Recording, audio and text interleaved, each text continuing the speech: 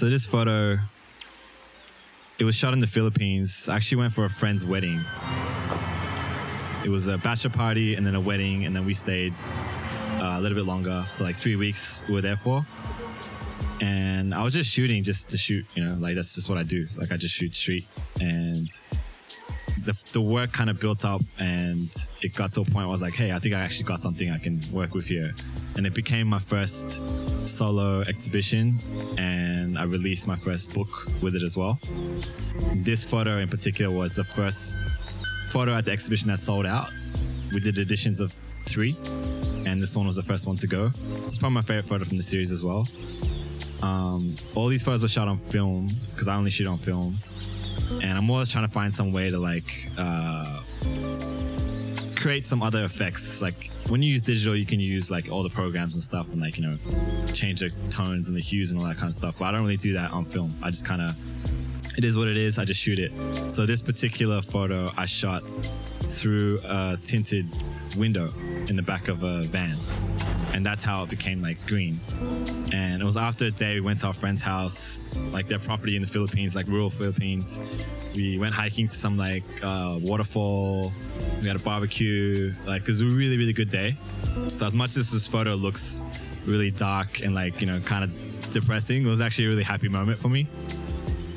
And I shot it through the glass, the tinted glass window, trying to get that effect. And I was hoping that it would look something like this. And it just happened to turn out better than I thought. And something that, I don't know, I can't recreate this, you know. So to me, this was like, to me, it's a powerful photo. I really like it a lot.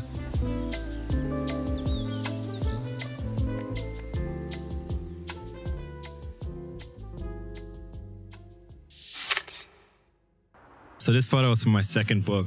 It was called Dear Neighbor, Sorry About the Ugly. Basically, I shot it around my neighborhood, West Footscray.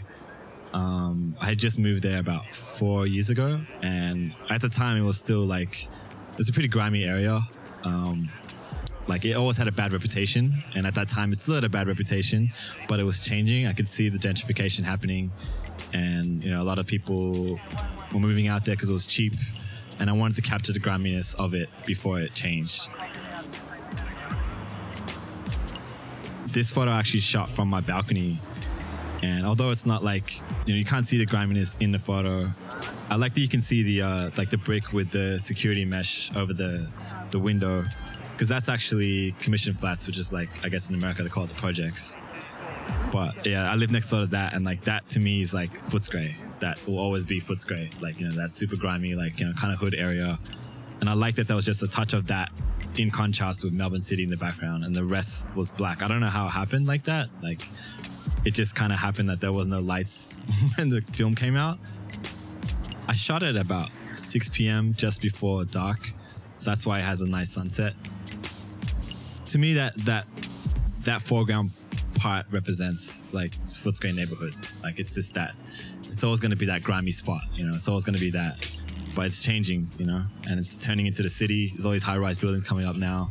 There's all these like cool coffee shops and, you know, craft brewery places opening up, and it's changing, you know. So flavors from a lot of different places. That commission flat building is probably not going to be there in like 5 years. So to me, I needed to capture all of that, and that was kind of like a last piece of that.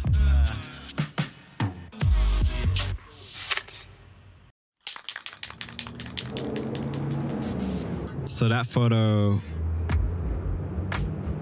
basically, yeah, it sums up Footscray pretty well again. At that time, everywhere you went was just covered in graffiti, and like, you know, as a street shooter, you know, I saw the guy reading the newspaper, and like, that's nothing really interesting, but I'm always trying to find like a connection between what I see and something else that I see, and trying to put it together and create a photo out of it. So the fact that I saw that it said vote Liberal, like, you know, politics stuff, with him reading newspaper as well, I was like, that was the perfect timing, perfect match. So I had to shoot that straight away. And I love that, you know, that he's at a laundromat, you know, just chilling, waiting for his laundry to get done. And there's just graffiti everywhere, and happens to be this political message as he's reading the newspaper. To me, that was just one of those perfect moments. It's like, it's not every day when you're shooting, you find a moment like that. So to me, that was a good moment. I like that one.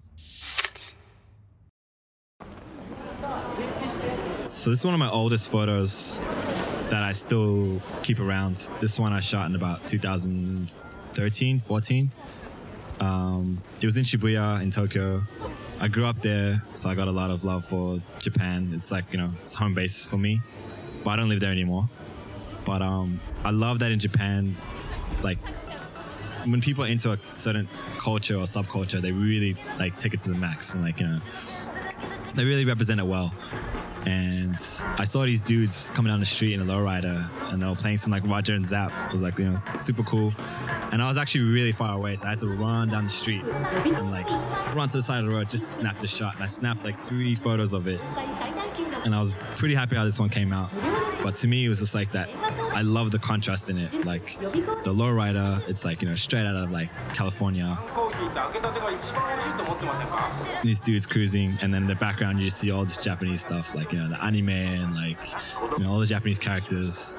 And to me, it's one of those photos that just, there's that really good juxtaposition, really good contrast. And it represents Tokyo and their love for subcultures perfectly.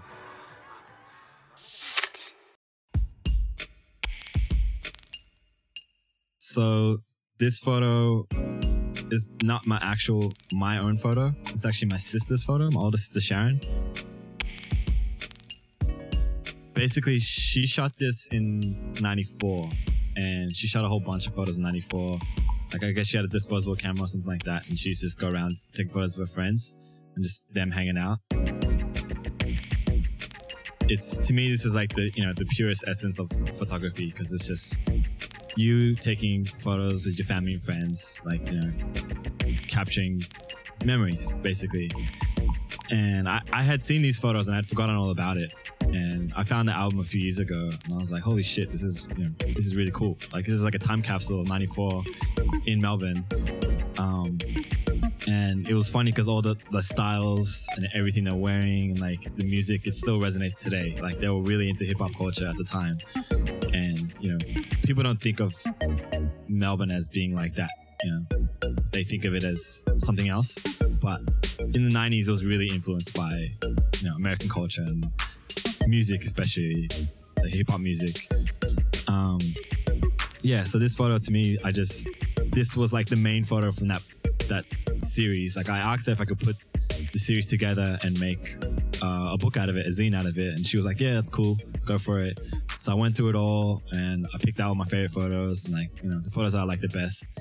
And this was like the main photo. I put this on the cover. This was shot in, I think, Noble Park, which is like a suburb in Melbourne. It's kind of a grimy suburb. This was a really famous piece that they had at the time. So obviously Ice Cube. It's just her and her girls hanging out, in front of the piece. And that's just what they did. This was like, pre-internet, pre-mobile phones. They would just catch a train to different train stations, hang out, use the public payphone to call their friends. Hey, let's meet up. Let's chill. What are you doing? And I especially like in this photo that they have, there's a bag in the foreground of the photo. You can't really tell what it is, but it's from a brand called Country Road. And that's very, very like Australian. Like, that was like an iconic bag at the time, kind of associated with, carrying around machetes and weapons and stuff like that. Obviously they didn't have that in their bag, but that's just what it was. It was like a Australian iconic street thing. Like, that's just what it was. Yeah, it was just like, I thought it was a really cool time capsule of Australia in the 90s, and I think it still resonates today.